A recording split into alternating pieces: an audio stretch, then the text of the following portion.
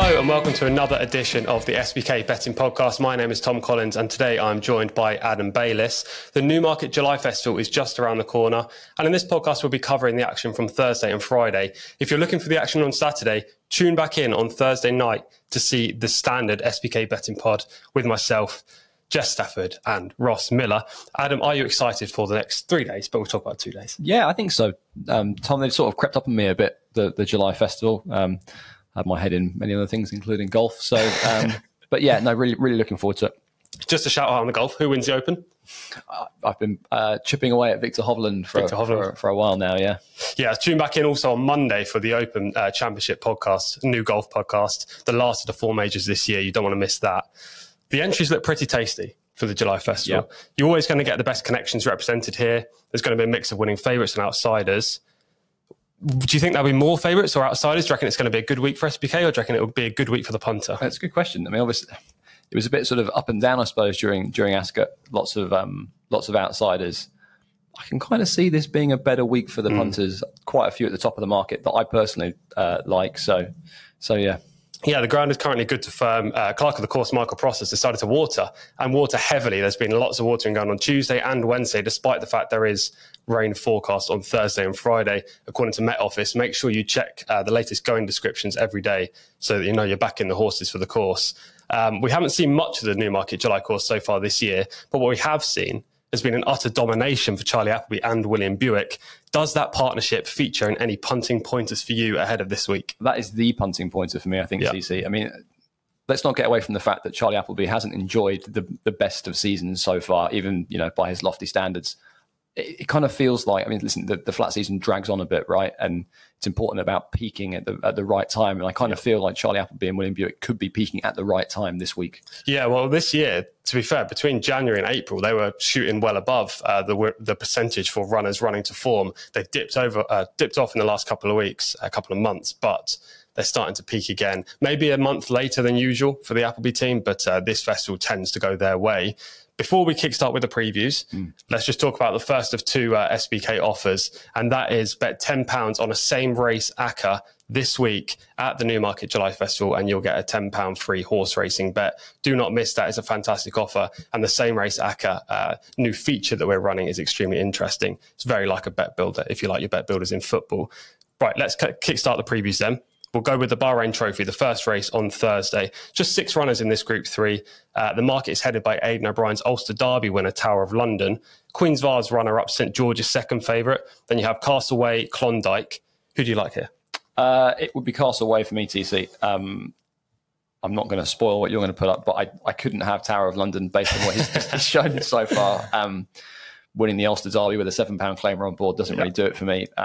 I take that he's won the listed race last time out, but yeah, wouldn't be for me.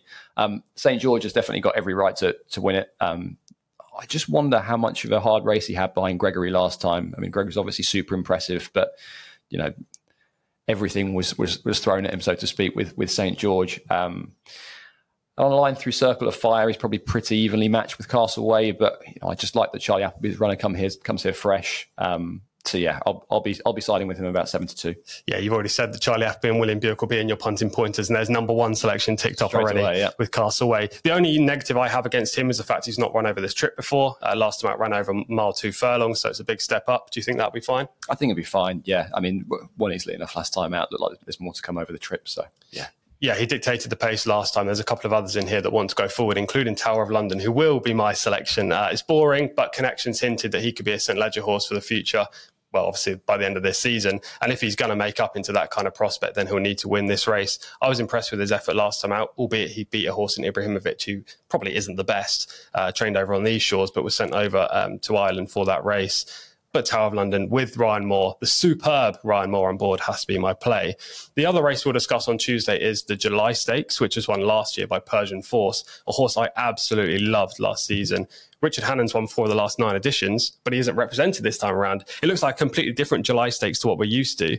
The market is headed by Haydock debut winner, and bear with me here while I pronounce this, Pura Songwe. Doesn't look like that whatsoever to my eye. Sounds pretty good to me. Ahead of Norfolk runner-up Malk, much easier to pronounce, and Aidan O'Brien's Mountain Lions third in the market. Who do you like? It's Malk for me, TC. I know it's a slightly different shape to the races that we're used to, but it is one that's really well that's gone well for Ascot runners in the past. I'm sure a lot of people are going to crab the form of the Norfolk given the price of the winner. But I thought Richard Fahey's ran a really nice race that day. I just don't see any reason why he shouldn't back that up here. And based on what we've seen and what we know from form, he's head and shoulders really above what else is in the field here. So yeah, it'll be Mount for me at about 4-1.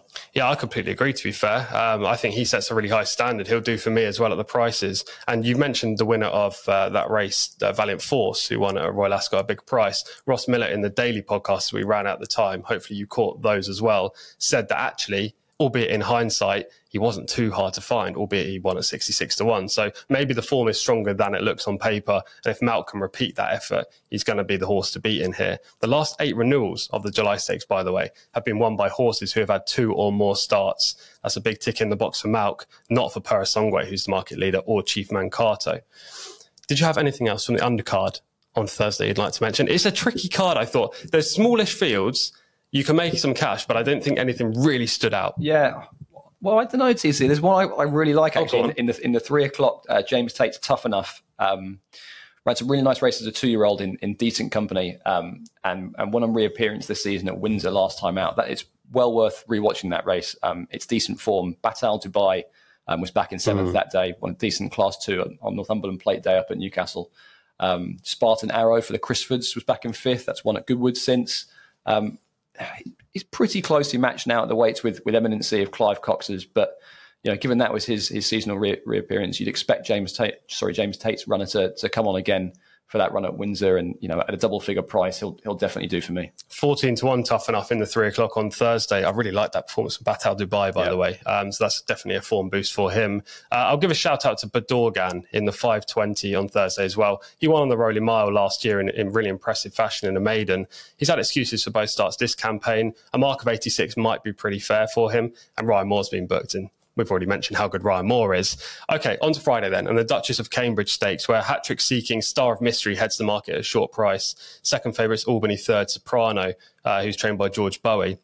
If you'd like to know more about Soprano and all of George Bowie's runners at the Newmarket July Festival, then please check out his stable tour, which is available right now on our platforms, YouTube, Spotify, etc. Definitely shouldn't be missed. George isn't a guy to mince his words, and he'll tell you exactly what he feels about Soprano's chance.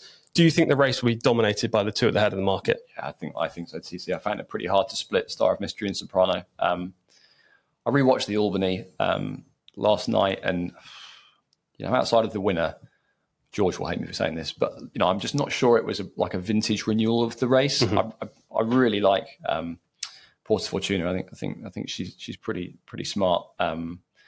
But yeah, I mean, it'd be Charlie Appleby's filly for me here. I think she can probably kick on, and I like that angle that she's fresh as well. Yeah, I completely agree. It's Star of Mystery for me as well. I think she could be pretty special. She's definitely the most logical winner, albeit she's going to be a short price. And we've already touched on how well we expect Charlie Appleby and William Buick to do at this meeting. I just also want to give a shout out to the rank outsider, which is Woodhay Wonder. Now, unfortunately, lots of horses have come out since the declaration stage. So, there's not 3 places, because Woodhay Wonder would have been 20-1 and a great each way play, in my opinion. She quickened up really nicely at Newbury last time and could be underestimated given her connections. But at the same time, now with only 2 places and Soprano and Star of Mystery at the head of the market, it's hard to bet her. But keep her in your tracker. I think she's pretty talented. The final race we'll preview is the Group 1 Falmouth Stakes, where we'll see the return of Via Sistina after her Pretty Polly success over in Ireland. Again, if you'd like to hear what George Bowie thinks about Via Sistina's chance, go check out that stable tour right now. Via Sistina's 2-1 at the time of recording. Nashwa, who disappointed twice at short odds this season, is second in the market. Coronation Stakes runner-up Rue Marquis is 4-1, and it's bigger price as the rest. Who should they be backing here? George Bowie's going to be hanging me out to dry here, TC, but I really don't like Via Sistina at all. I don't like the quick turnaround from the Pretty Polly, and again, I'm just not sure the form of that race is up to much at all. There's obviously been a lot of chat about how she did go about winning, so I won't even fire that conversation up again. But Spencer cut up half the field, didn't he? Something like that, yeah. It'll be Remarquee for me. Just ran a mighty race behind Tahira in the Coronation. And interesting that the post-race vet report showed that she actually lost a shoe that day. I'm not saying she's going to have beaten Tahira by any stretch of the imagination. She's obviously a tremendous filly, but based on that performance, she should really be accounting for this lot. Yeah, she's a really interesting runner, isn't she, Rumaki, running over the mile. I thought she was actually unlucky at Ascot, despite the fact I was hoping Tahira would win because she could be that filly that stands out in the division. But she got tightened up at a crucial stage and then stayed on well close to home. She brings that recent form for the 3-year-olds into this race. Via is probably the worthy favourite, but she needs the rain to fall. I'm going to side with Prosperous Voyage at a bigger price. She has a knack for running well at Newmarket. She bounced back from a really dismal display at Royal Ascot last year to win this race at big odds, beating Inspiral. She earned an RPR of 116 that day. Similar effort, based on the fact that Via Sistina is rated 116, would put her bang there, and she's a nice price. I'm steering well clear of the undercard on Friday. At this stage, if you do want to check out my selections, then make sure you visit betting.getsbk.com on Friday morning, or my Twitter. You'll see the link there. But I'll stay clear at this moment in time. I'm sure you're not going to, though. No, do you have any others for us on Friday? There are two, actually, TT, in the 150. 150? Yeah, the 150. And it might be a nice play for a St. Mary Sacker, actually. Westerton and Bolster. I'll speak to the former. Alan King's runner stepped up massively at Sandown last time, which was just so impressive. Won by about 4.5 lengths in what looked a pretty decent field.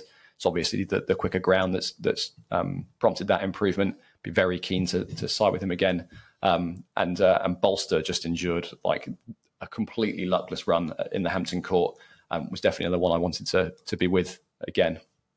Yeah, so they're 4th and 5th in the betting right now. We don't have current prices because we're filming this just after the final declarations have been made and the market hasn't been fully confirmed as of yet. But if you're looking for that St. Mary Sacker to hit the SBK offer, which again is bet £10 on a St. Mary Sacker, get a free £10 horse racing bet, then those two horses should attract your attention on Friday. Should also touch on the other SBK offer, which is bet £10, get £30 in free bets for new customers. T's and C's do apply.